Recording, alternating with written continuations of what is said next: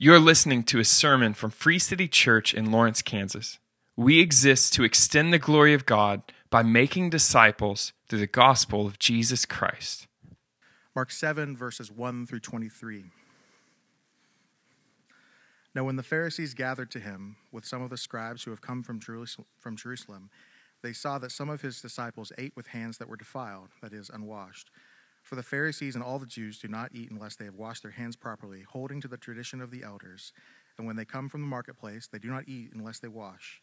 And there are many other traditions that they observe, such as the washing of cups and pots and copper vessels and dining couches. And the Pharisees and the scribes asked him, "Why do your disciples not walk according to the tradition of the elders, but eat with defiled hands?" And he said to them, "Well, did Isaiah prophesy of you hypocrites, as it is written, 'This people honors me with their lips, but their heart is far from me. In vain do they worship me, teaching as doctrines the commandments of men. You leave the commandment of God and hold to the tradition of men.' And he said to them, 'You have a fine way of rejecting the commandment of God in order to establish your tradition. For Moses said, honor your father and your mother, and whoever reviles father or mother must surely die. But you say, if a man tells his father or mother, whatever you would have gained from me is Corban, that is, given to God, then you no longer permit him to do anything for his father or mother, thus making void the word of God by your own tradition that you have handed down, and many such things you do.' And he called the people to him again and said to them, 'Hear me, all of you, and understand. There is nothing outside a person that by going into him can defile him, but the things that come out of a person are what defile him.' And when he had entered the house and left the people, his disciples asked him about the parable. He said to them, 'Then are you also without understanding? Do you not see that whatever goes into a person from outside cannot defile him, since it enters not his heart but his stomach and is expelled?' Thus he declared all foods clean. And he said, 'What comes out of a person is what defiles him. For from within, out of the heart of man, come evil thoughts, sexual immorality, theft, murder, adultery, coveting, wickedness, deceit, sensuality, envy, slander, pride, foolishness. All these evil things come from within, and they defile a person.' This is the word of the Lord." Well, good evening. My name's Casey. I'm one of the pastors here at Free City Church. And if you're with us for the first time, man, we hope you feel really, really welcome. We hope that if you don't know anyone, you'll meet someone before you leave. And we hope that if you have a lot of questions about the scriptures, that there'd be something from the text that would actually touch something in your life.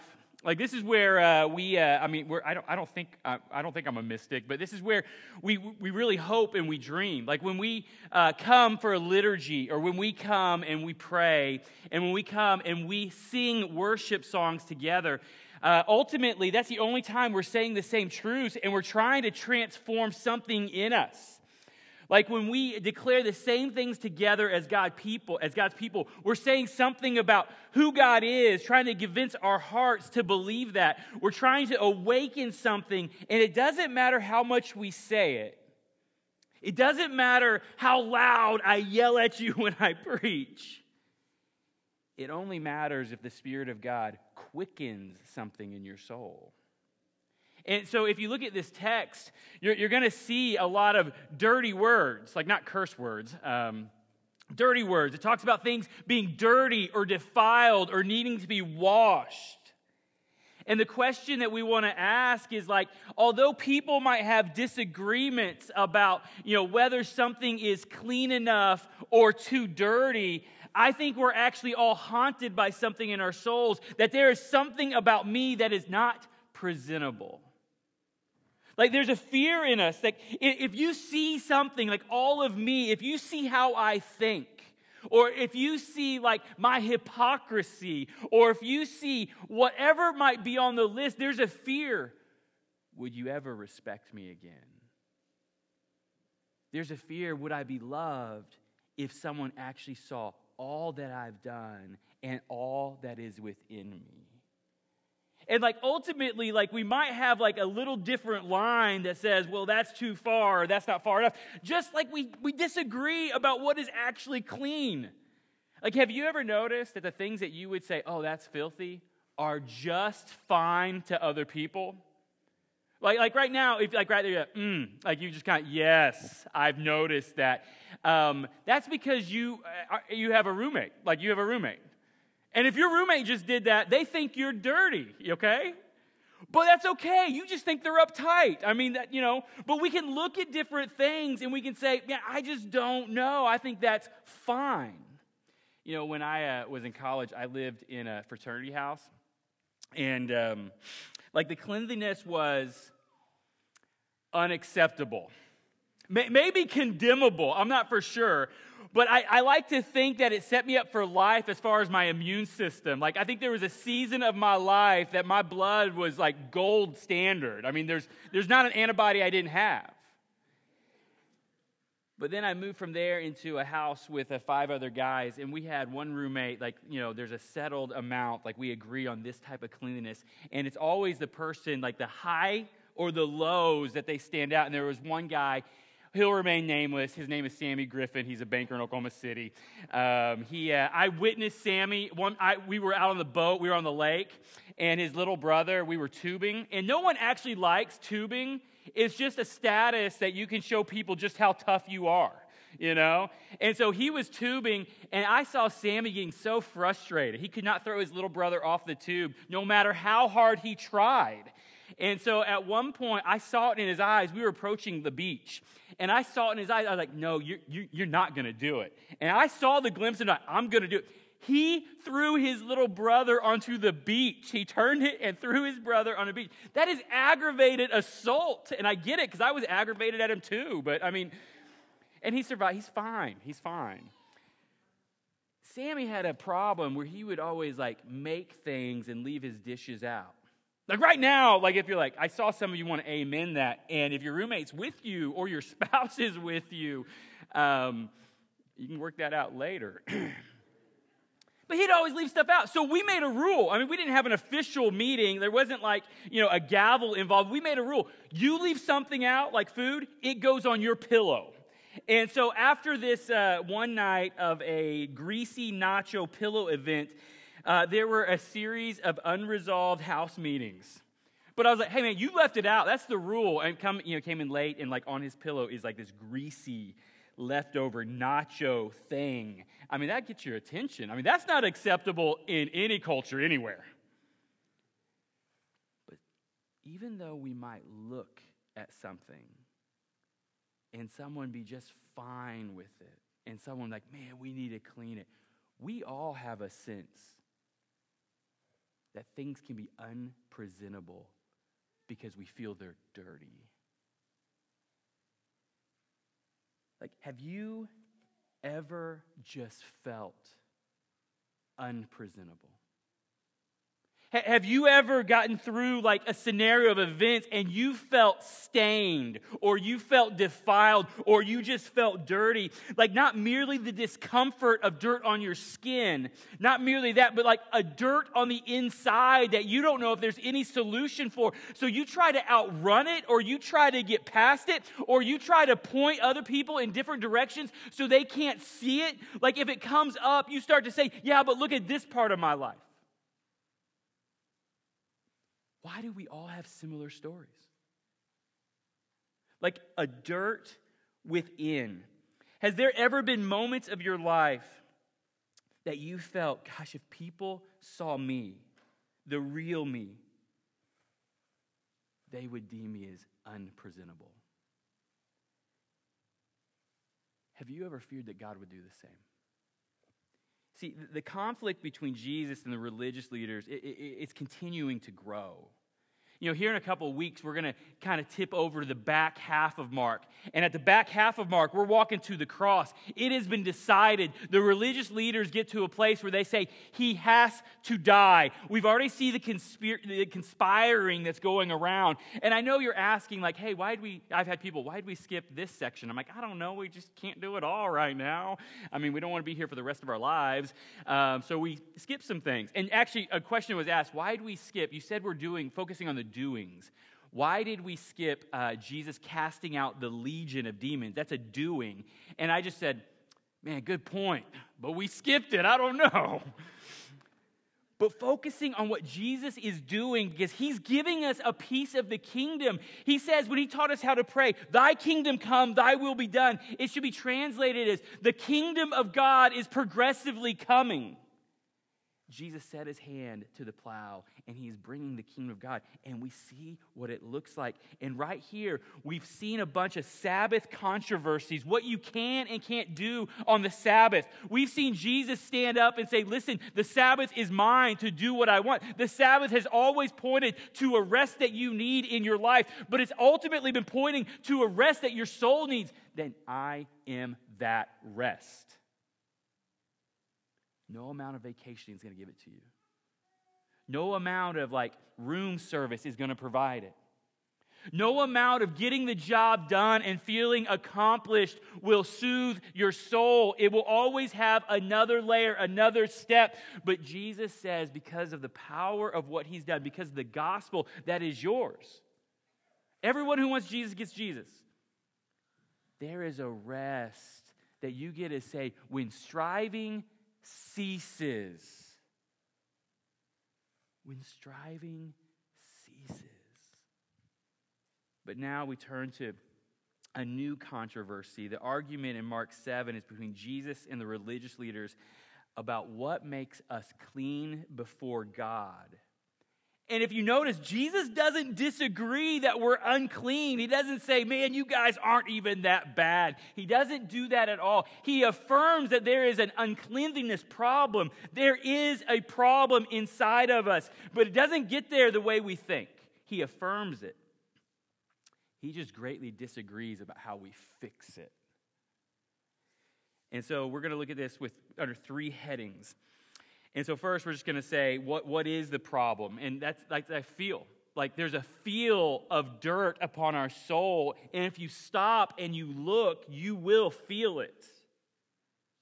And then the second thing, what are our solutions? And all the solutions that we see are doing. What shall we do? What shall we do? What can we avoid? And then finally, we're going to look at what is Jesus' solution? And if you're going to put a word there, done. What has been done. And so the first thing, what is the problem we feel? And the problem is we feel like we are unclean and unpresentable. And so we have this deep sense that there is something wrong with us. I was reading, I can't get this number right, but it was something about a child psychologist. And it says children have a sense that there's something wrong inside of them. And that means if you give them hey, you did that wrong, but you did this great. If it's a 1-for-1, the psychologist said you're going to mess them up. I think it was something you need 7 positives for 1 negative. There's something inside of us that we're born with that says, I don't measure up. So looking at that, it's something to say, this is an area of me, in me, or something that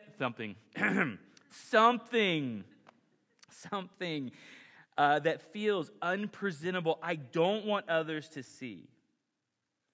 And when others see it, we want to justify its existence with excuses. We want to say, yeah, you caused that. Because of what you did. Any reasonable person would have done what I did. You caused it. Or we want to say it's because of something that was done to me. And I'm not saying those things aren't real. I'm saying that Jesus says the cause is actually much deeper than that. And so just a little overview. This stain that I'm presenting that I think we have inside of us that we want to hide. This stain that's here. If you just do an overview, look at verses 1-5. The Pharisees are looking at the disciples and they're saying, how dare you not wash the right way? They're saying there is a problem of dirtiness, and they're going with a solution that they actually have built a whole oral law around. And so they're saying there is a problem of dirtiness. And then if you look in verses 6-13, Jesus doesn't deny that there's a stain in humanity. He just affirms there is a stain in humanity. It's just what you're doing can't actually fix it. At best, it can point at it. And it can exercise that idea deep into your heart that there is a stain in humanity. And then if you look at the end, verses 14-20, Jesus tells the problem is actually much worse than they thought. It says, it's like our problem is not that we might get polluted from things on the outside. It says our problem is all the pollution on the outside is from our hearts coming out of us. He says the problem is much deeper. And so, like, don't miss this. I feel like I'm dancing. Did you guys hear the music? Like, don't miss this. Like, it's saying everyone is affirming that there is something wrong, that there is something we feel we must hide. There's something that we are prone to blame shift. It's saying there is a stain that must be cleaned up. But now the question is, how do we fix it? And this is where we're going to unpack most of the scripture. And so, how do we unfix it? So, what are our solutions? Like the stain that we feel, do we have any solutions? And I've kind of pulled out 3 here. Like, there's an outside-in solution. And so, you can just write these down if you want to. Like, and I'm going to describe it. An outside-in solution, there's a point-and-yell solution, actually really popular right now. A point-and-yell solution. And then there's a run-and-hide solution. And so look at this. Outside in. We focus on outside behavior change to fix something on the inside that we are just certain is wrong. Like we put like barriers around things and we think, man, if I just stop doing that, it'll fix me. And sometimes we're successful and stop doing that. Usually we're not very successful. We're just successful for a season. But even if we're successful, if we're honest, we see the same thing inside of our heart come out in a different way. And so this is a solution. Look at verse 1. It says, now when the Pharisees gathered to him with some of the scribes who had come from Jerusalem, they saw that some of his disciples ate with hands that were defiled. We see a dirty word. That is unwashed, another dirty word. And the Pharisees and all the Jews do not eat unless they wash their hands, a dirty word, properly, holding to the traditions of elders. We're going to come back and deal with that later. Verse 4, it says, and when they come from the marketplace, they do not eat unless they wash. We see that word again. And there are many other traditions that they observe, such as the washing of cups and pots, and copper vessels, and dining couches. Like, I want you to look at that word, traditions of the elders. Like, we're going to get to that in just a minute. But first, I just kind of want you to see the scene. Like, the Pharisees and the scribes, like, they have an opinion about Jesus. They're mad at Jesus. Jesus is, like, messing up their system. Jesus is asking them questions that they don't want to answer. Jesus is making them look like a fool. Like, they're already conspiring with the Herodians. And so that's like the most conservative person you could think about coming together with the most liberal person you could think about to say, we have to stop Jesus. It's deep. But like I want you to see in this scene, they have an opinion about Jesus, and now they're looking for evidence to support that opinion. Now, if right now you're like, yes, I see it. Those silly, silly Pharisees. You're a Pharisee.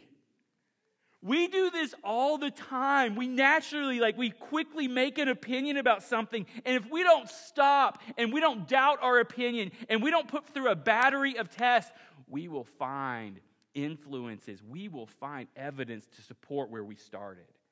It's the brokenness. We find evidence because we want to feel rational.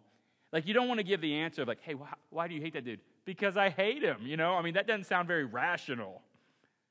So we find evidence. When I first part of church planting before they said, go do it. And I felt like they were kind of like, go do it, I went through a battery of these personality tests, and one, they said I'm a persister, which I didn't know what that meant. And they started to describe it, and he's like, hey, have you ever, you knew someone, and then you started hanging out with them, and you had a moment of hey, wait a minute. I'm not supposed to like you, but I think I do. Have you ever had that moment? I was like, yes. He's like, that's how persisters feel. You have this idea, and you're just convinced of this idea, and then you get evidence that's contrary to the idea, and you're bewildered. You almost feel switched and baited. This is all of us. And so they're looking for evidence. It's a part of this human stain that is coming out of the religious leaders right now. Like, we make up our minds about if we like someone or something, and then we look for evidence to support it. And then we have social media with the algorithms just to really push it right over the top. You can find people that think just like you, that have their own studies that support exactly what you want, that have people that say yes. You've never experienced that. Like, this is what's happening. But look at verse 5. It says, and the Pharisees and the scribes asked him, and we're going to see the word again, why do your disciples not walk according to the, second time we've seen it, tradition of the elders, but eat with defiled hands? And so it's like this is a moment, like, be careful when you ask Jesus something, because he might actually answer it. And he says, why aren't they following this thing that we call the tradition of the elders, which is actually called the Mishnah? Why aren't they following it? And so it's a moment of like, hey, you need to be careful, because Jesus will actually answer your questions, and you may not like what he says. And so the Mishnah, ultimately, it's the Jewish oral tradition, so the tradition of the elders passed down. You know, it's described, it started in the 2nd century A.D. That's when they kind of started adding to it. And ultimately, it's described as a fence around the law. And so the idea is, this is the law of God. We're going to add the tradition of men, the oral tradition, the Mishnah, around the law of God. So we're extra careful so we don't break the law of God. And so what happened was, we have these dietary laws, these different things that we can find in Leviticus 11, 12, 13, 14, and 15. You could read about them. Things that you shouldn't touch. If you get a weird rash, you can't go to church. If you touch a dead person, you can't go to church right away. How do we deal with these things? Like God gave us those laws, and ultimately, it's pushing us to realize that no matter what we do, we're always going to have a level of defilement. Being presentable before God, it's exhausting. It's never going to be a sure thing. It's pushing us to a desperation of, there's a dirtiness not just around me, but inside of me that I need dealt with. But what happened was, that law wasn't quite safe enough. So it's like, man, we better wash our hands a certain way. I mean, you get around those Gentiles, you don't know what they've been touching. You better take a bath. All these things were being added to it. And so they looked at the disciples and said, why aren't they following our rules? They weren't denying that there was a problem. You know, this is actually the default of all of us. If you look back in Genesis 3, verses 1 through 3, you don't have to go there. But what you see there is, you see Satan comes to Eve, and he says this, did God actually say? Think about how that sounds. Did God actually say, and then he goes on, that you shall not eat of any tree in the garden? Right there, that's what temptation does. That's what Satan still does. It comes and says, listen, girl, I have been watching you. I've been watching how God interacts with you. He is completely unreasonable. He's trying to hold you down. He doesn't want you to know everything he does. He's trying to keep you down. And it's like, did God actually say that? And if you look at what happened, in verse 2, it says this, and the woman said to the serpent, we may eat of the fruit of the trees in the garden, but God said, you shall not eat of the fruit of the tree that is in the midst of the garden. That means the middle of the garden. And then it goes on, it says, neither shall you touch it lest you die. Mishnah. You see, if you look back in Genesis 2, 16 and 17, God didn't say anything about touching it. For all intended purposes, they could have built a tree house there. But hey, if we want to make sure we don't eat it, we can't really trust the law of God. It's just not quite safe enough. We need an extra barrier around it. See, there's always a good reason to add an extra barrier to keep safe. But that's telling us something. We think the barriers will fix it. That's outside in. Don't taste. Don't touch. Do this. And a lot of the things, don't do that, do this, are good things. They just can't change your soul. They just can't take that feeling of unpresentableness, that feeling of dirty, that feeling of I need to be washed away. See, the Mishnah and the oral tradition of the elders, it served as a fence around the clean laws of the Old Testament, just to try to be extra safe so we can know that we're okay. So what are some examples of outside-in change? Outside-in change, you can find there's huge sections in bookstores. Bookstores are places you go and you can walk out with an actual book. It's an actual hard copy or soft copy. And so there's huge sections about it. And a lot of times there's good things in there. There's just not saving things in there. And so different ways that we try to do it. Religion itself. Religion, all the world religions, and including a lot of Christianity, like go to church, tithe money, serving kids. You should do all of those things, just not to save your soul, but all of those things. Pray, read the Bible.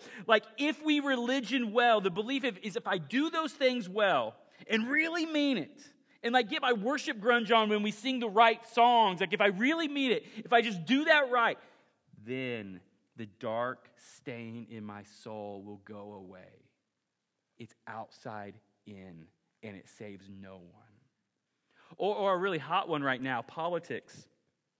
If we make the right policies and programs, and by all means we should pursue right policies and programs, but we think that's what's going to save humanity. If we just get in the right system, then it's going to fix all the things. It's going to clean up our history or our greeds or our injustices or inequalities. And government is meant to reward those who do good, to punish those who do wrong, to make just laws. It's meant for that. But it's still outside in. It can't change the hearts of people. Or education. It was once a pretty highly held belief that if people had access to good information, they would stop doing really, really bad things. And then the internet was invented, and no one believes that anymore. Or let me share you in on a personal one. A personal outside-in kind of religiosity thing that you think might cover up the dark spot on your soul. Pastoring. Pastoring, or maybe I could say preaching, thinking if I do that well, then it will fix me. If we grow and we see people change, then it will erase the dark thing that I feel in my life. It doesn't work. It's outside in. There's so many other things that we run to try to fix us from the outside in. And Jesus is saying, it doesn't work. Outside in was the religious tradition. That's what it was pushing. It's what every religion and a lot of Christianity pushes. And it will never work. And so outside in. Number 2, pointing and yelling, really popular today. What we do is we point the flaws of others or point to our successes and strengths to redirect attention away from the dark stain that we feel. And so in verses 6 through 13, it at best might work to temporarily redirect the gaze of others from the stain that we can't fix. And so in verses 6 through 13, Jesus exposes their hypocrisy. They're like, oh, why don't they wash their hands? He's like, oh, you want to talk about the law? Let's talk about the law. Let's talk about the tradition that we've made. And let's see if it actually cares about the law of God. And so he goes on and he describes this. Look at verse 10. He says, Moses said, so this is the 10 Commandments. He's going to zoom in on one. He says, let's talk about the law, if you really care about the law. Moses said, honor your father and mother, and whoever reviles father or mother must surely die. So Exodus 20. But you say, if a man tells his father or mother, whatever you would have gained from me is now Corban, that is, given over to God, then you no longer permit him to do anything for his father or mother, thus making void the word of God by your traditions that you have handed down, and many such things you do.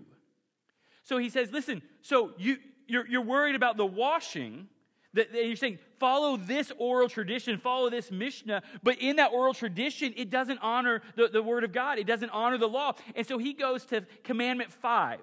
It's how you remember it. 5, it rhymes with hive. Bees live in hives, and they have a queen bee, honor your father and mother. Remember that. And so it says, commandment 5. You say, oh, I'm supposed to honor my mom and dad. They're aging. They need help. Well, forget that. Corban. Just kind of trump that with Corban. And now I gave money to the church so I don't have to honor them. Like, be careful when you ask Jesus some questions. Around the holidays, man, I was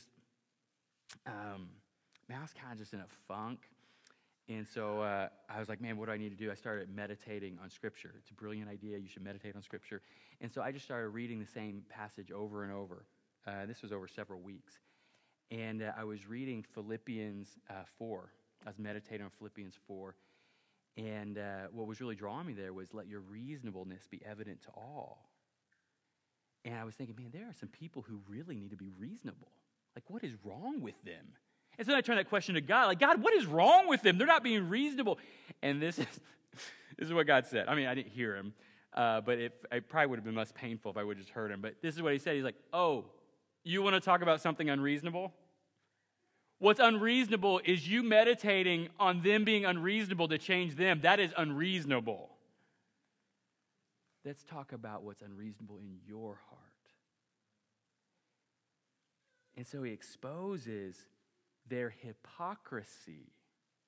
Now, hypocrisy is a deep problem in humanity. Like in Mere Christianity, C.S. Lewis describes it as everyone hates it. Everyone despises it. When they see it, they jeer at it. They can't stand it. But he says, I've never talked to anyone outside of Christians that see it in themselves. See, ultimately, like, hypocrisy is play, pretending. It's a detailed accounting of the deficiencies in others, their actions or their convictions and beliefs, but a general vague mentioning of your own flaws. Like, it sounds like, I can't believe he, she, or they. You know, that's the big one right now. I can't believe they. I can't believe they would have the audacity. And then you present the Excel document of all their flaws. And you're like, hey, you can that can go alphabetical if you want to sort it. Or you can sort it according to social harm. I mean, whatever way, I have a detailed list of what they've done. But then when it comes to what your sin is, it's kind of like, well, I mean, we're all sinners. No one's perfect. And so a keen awareness to say, they're not washing their hands. He said, commandment 5. Honor your father and mother, your aging grandparents. Well, I gave money to the church, so I don't have to help them anymore. See, ultimate hypocrisy has a list of serious sins and no big deal sins. And the serious sins typically describe other people's deficiencies, and the no big deal sins typically define my deficiencies. And so he says, this pointing the finger and yelling, it actually can only change the gaze of people that they might not see what you're trying to hide. It does nothing to fix it, and God sees it clearly. Third, run and hide. This is the idea. We think if we can get away from those really polluting, filthy things, we'll be okay. This is kind of like the hide your kid, hide your wife approach to sin. Verse 14, it says, and he called the people to him and said to them, hear me, all of you, and understand there is nothing outside a person that by going into him can defile him, but the things that come out of a person are what defile him. And so that's saying the problem with running and hiding from sin, and by all means, there are places you should not be. There are temptations that given long enough, you will fall. And we're going to get into that in just a minute, because if the seeds of it are already in your heart. They're already they're already there. That's what I'm trying to say. But it's saying wherever you go, you're there. And sin is not originating outside in the world and infiltrating inside of you. The sin in the world is coming out of the hearts of people. And so after this relationship and that relationship have been a disaster, you think, well, man, if I just get the right relationship, I'll be all right. But yet it keeps being in every relationship, could it possibly be something in your heart? Or I worked at that place and that boss was terrible, and that place and he was terrible, and the coworkers, they're like demonic. And possibly if it's all the places, could there be an unrepentant like pride in your own heart? Or, yeah, I try to go to church because I know I should, but man, I just, the pastor's kind of funny for a little while, and then he's just not deep enough. Like the Pharisees trying to find fault. Like, I'm not saying there's not bad relationships. I'm not saying there's not bad bosses. I'm not saying there's not bad pastors. I'm saying every pastor's part bad. So buckle up, I'm saying there's nowhere you can go that the sin and the stain on your soul is not present, and it will come out. And you need to be honest. 2020 didn't cause anything in you. It just exposed it. 2020 didn't cause anything in your family. It just exposed it. It was just the weight on the bridge that showed the fracture lines. And if you believe in the gospel, you have hope. Because the gospel addresses it right now. You didn't think it was there. You didn't know it was there. Now you know it's there, and you can hold it up to Jesus. And what Ephesians tells us is whatever you hold up to light becomes light itself. And so, man, if it caused marriage problems, they were already there. Hold it up to Jesus and say, I need help. And he might turn that into light itself, and then you might be a ministry unto marriages that need help, where you can just say, man, it wasn't 3 steps to help us. I had to admit I'm a jerk. And the craziest thing happened. She already knew it, and she loved me anyways. She saw the pollution, and she still loved me. I had to stop having a detailed list about her sins and a vague list about my deficiencies. So I started to have a detailed list about my sins, because they're the only sins I have access to deal with. That is the gift of pressured situations if you believe the gospel. So we have these different approaches. Verse 17, it says, and this is just to show how deep it is. And when he had entered the house, so he told all the people, he's like, listen, it's not just what you eat. It's not what's outside. It's what's coming out of you. And so, that's not like a story. He didn't say there was a man, went down this road and he found out. There's not a parable going on. It's pretty black and white. It's not something from the outside that's causing you to sin. It's something on the inside that's causing you to sin. It's coming from your heart, a stain in your soul. Now, look at that's pretty black and white. Look at the disciples. It says, and when they entered to the house and left the people, his disciples asked him about the parable. Parable. Surely that's got to mean something else. Surely you're not saying the problem is just me. It's deep. And he said to them, then you are also without understanding, because it's not a parable. It's not hypothetical. It's not philosophical. I'm telling you what is in you. Then you have no understanding. Do you not? And then Jesus, just to really accentuate the point, he tells a poop joke. So here we go. Do you not see that whatever goes into a person from outside cannot defile him, since it enters not his heart but his stomach and is expelled? And so in the Greek, it's literally it winds up in the latrine. And then thus he declared all foods clean. That's in parentheses. Do you see that? And then verse 20, and he said what comes out of a person is what defiles him. For from within, out of the heart of man, look at this list, comes evil thoughts, sexual immorality, theft, murder, adultery, coveting, wickedness, deceit, sensuality, envy, slander, pride, foolishness. Verse 23, all these evil things come from within. And not just they, but from where they come from, the heart of man is defiled itself, and they defile a person. Look at me. Jesus is saying, whatever you put on that list of others that you think is so condemnable, all the seeds of it is already in your heart. That given the right circumstances and the right pressures, you would dare to know what could come out of you apart from the grace of God. Jesus is saying it's not a parable. I'm looking directly into your soul, and I'm telling you where evil originates. It's not something that you can hide from. It's not something that we can just kind of clean and wash away. It's not something that we can just avoid reading Harry Potter and you'll be okay. My kids love it. It's not something like that. It's far deeper than that. It's far more assiduous than that. It is far darker than that. And it is a stain upon your heart that has to be dealt with. He's saying there is no deceit. Look at these words. There is no deceit, envy, slander, or foolishness that you, disciples, are not capable of given the right circumstances. Do you see him written black and white on the paper? Do you see him in your heart? He's saying there is no sexual perversion, theft, or murder that your heart cannot justify a way to say, well, yeah, but my circumstances are different. You don't know what he was like, or you don't know what she was like, or you don't know how I grew up. Like, he's saying, like, these words are coming off Jesus' lips.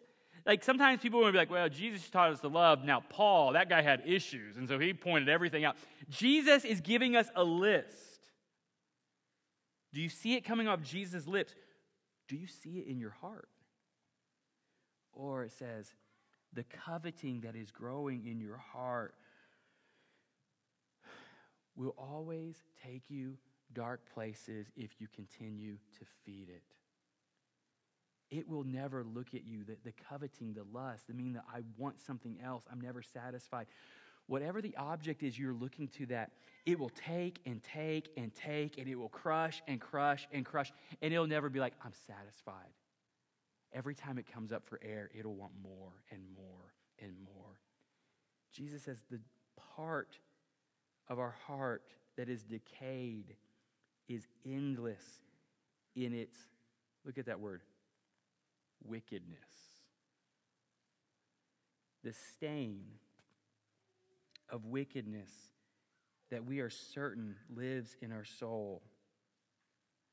That when we're honest and we admit it, that we try to achieve things and we try to work hard to try to misdirect and to cover it up or to make up for it. Or we try to look at people, and if enough people look at us and say that we're okay because we can't say no to them, we have to serve them, we never say no, that we're trying to redirect and cover up, and it never works. It still persists inside of us. Jesus is saying, what you see is right. Pharisees, there's something dirty in all of us. There's something unpresentable. It's worse than what you think. And all your efforts to point and yell, outside in, to try to curb it and fix it, or simply just to, what was my other point? It was incredible. Run and hide. Hide your kids. Hide your wife. It doesn't work. And we see it from the very beginning. If you remember Genesis 3, like we reference it a lot because it helps me see what humanity is. It helps me see what's inside of me. Right after Adam and Eve, they sin, what happens? They don't just realize they're naked, they feel naked. Now that's different. Like being naked and feeling naked is very, very different. Feeling naked means you feel exposed. You feel like people have seen something and they're judging, and you don't have anywhere to hide it. So what do? They grab some leaves and they sew together some leaves. That's where we get all the pictures where the leaves just happen to be in the right spots, because we want to show it to kids. And say, start hiding behind leaves. But there's a problem with hiding behind leaves. They wilt. All your accomplishments, some of the aspects that drew me into ministry, all these things that we try to hide, they're grabbing for leaves to cover up what's unpresentable, and they always fall apart. From the very beginning, outside in doesn't work. Pointing and yelling doesn't fix us. We can't run and hide from the stain of sin that's in our soul. There's a stain in each of us that is deeper than what politics, education, or even religion can reach to clean. And Jesus affirms that we are soiled. We are unpresentable. There is something that must be cleaned, and no amount of churching it up can fix it. Jesus says our efforts are fruitless. And it doesn't matter what we call it. It doesn't change its nature. It doesn't change how we feel. So really fast. He said, what is the problem? There's a deep sense that when we're still and we think about our past and we think about how we think, there's a certainty that there's something wrong with us, something unpresentable. How do we try to fix it? Man, we try a lot, and it's fruitless. What is Jesus' solution to our stain? And Jesus' solution to our stain is found in verse 19. And it's really small. It's easy to miss. And I don't think, man, you're brilliant. I stole it from a commentary, from a book.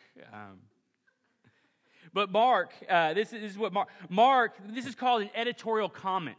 You see the thing in the parentheses where he says, thus he declared all foods clean? That Jesus didn't say that. Mark added that. And so he's adding that because he's writing down the words of Peter, and Peter's telling the story, and then all of a sudden he says, yeah, man, thus he declared all foods clean. And if you know anything about Peter's story, he had a hard time with this. Like, he found himself taking a nap in Joppa in Acts, and all of a sudden there was a vision before the Lord, and all these foods came down, all these animals, and the angel said, rise up and eat. And Peter was like, no way, man, you're not going to trick me again. He's like, man, I fell for that. Like, I'll never, leave you or forsake you, Jesus. I fell for that. You can't mess me up again. I'm not going to eat that bacon sandwich. No way. Although it looks delicious. He said, no way. See, it was hard for him to get past. This is how we are right. These were physical reminders. The same way that people fast, it doesn't make you more spiritual. It's a physical reminder of a dependence and a need. I need the words of God more than I need food.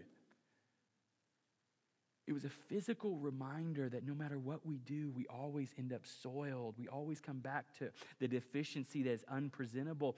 And so he came to that place once again. He says, man, no way. And in telling the story, he said, thus Jesus, remember, he declared all foods clean.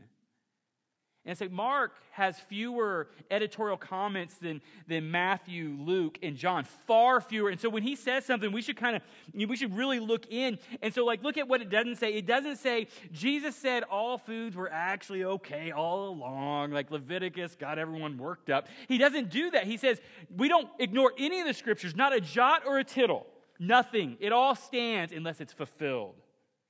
Or he doesn't say, man, it used to be that way because, limited cultural understanding. They didn't really do the scientific method, so they kind of understood it that way, but it's different now. He doesn't say that. He doesn't say the predicaments, the cultural predicaments of Leviticus 11 through 15 is outdated and irrelevant. He doesn't say that. It says Jesus declared them clean. Jesus looked at them and says, it has thus been fulfilled in me. There is no more need of that reminder because I will take all sin upon myself. As I spoke everything into existence, nothing into something, I declared it to be so, and it was. As I looked at the raging storm and I declared it to be calm, as it was. As I looked at Jairus' dead daughter and declared her to be alive, and it was. I now look at those laws and declare them to be clean. They are no longer impure. The power of God to declare what is unclean clean is our only hope. This is what all the prophets looked to when they saw the depth of the stain in our soul. Listen to these verses. Jeremiah 33:8. God saying, I will cleanse them from all the guilt of their sin against me. I will forgive all the guilt of their sin and rebellion against me, declared. Or Ezekiel 36, verse 26 and 27. I will give you a new heart, declared. I will give you a new heart, and a new spirit I will put within you, and I will remove the heart of stone from your flesh and give you a heart of flesh. I declare it. And I will put my spirit within you and cause you to walk in statutes and be careful to obey my rules. I will give you a new heart. I will take the stain from your heart and make your heart alive. Jesus declared it. Or Ezekiel 37, verse 23. But I will save them from all the backslidings in which they have sinned. Like right there, you're like, oh man, please, Jesus. And right here it says, and I will cleanse them, and they shall be my people, and I will be their God. We need a God to declare us clean. This is also what David begged for after the stains of his heart surfaced in his adultery with Bathsheba and his murder of her wife, her husband Uriah. That's how it works. Listen to Psalms 51, verses 1, 2, 9, and 10. David, have mercy on me, O God, according to your steadfast love, according to your abundant mercy. Listen to this. Blot out my transgressions. Wash me thoroughly from my iniquities and cleanse me from my sin. Hide your face from my sin and blot out all my iniquities. Create in me a clean heart, O God, and renew a right spirit within me. David, Jeremiah, Ezekiel, and the list can go on and on. They all saw the stain that we feel, and they saw that it could not be fixed by our doing, but only by something that would be done. Thus declared Jesus when he said they were clean. And so the Apostle Paul describes it like this. 2 Corinthians 5:21. For our sake, he, God, made him, Jesus, to be sin, who knew no sin, so that in Jesus we might become the righteousness of God.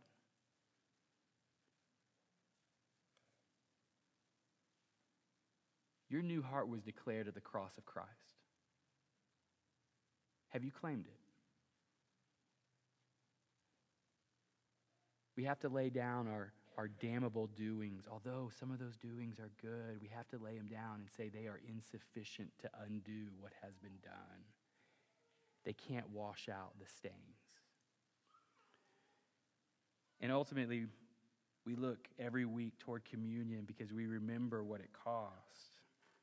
And so if you're a Christian and you're with us, the way we're taking communion right now is through these goofy little cups. But we take it, and it's, once again, just like fasting reminds us, a physical reminder of a spiritual need. I need the words of God more than I need food. And just like the continual washing and staying away from certain foods reminded me that there's a pollution in me that can't be dealt with. So Jesus declared that the bread of the Passover was now representative of his body that was broken for you. Christian, the body of Christ broken for you. And then he took the cup and he declared it to be different. He said, this is no longer a sign of the passing over or a sign of the sacrificial lamb that really couldn't say. It's a sign of the ultimate sacrificial lamb, my blood that is spilled out for your life. Let me pray for us. Jesus, Lord, I pray for the mystery of the cross to loom even louder. And Lord, I pray for a desperation of the soul that when we look at the dark blots that still exist, that we would say, Jesus, I need you to make it light. And Lord, that would not mean we don't seek accountability and we don't confess it. We would trust all the promises of God because they're from you and your ends are provided through your means. But the greatest means to provide your end of salvation, to make your people presentable to you, is through the cross of Christ. And so, Lord, help us look at that. Help us hold that. Help us praise that. Help us wonder about that.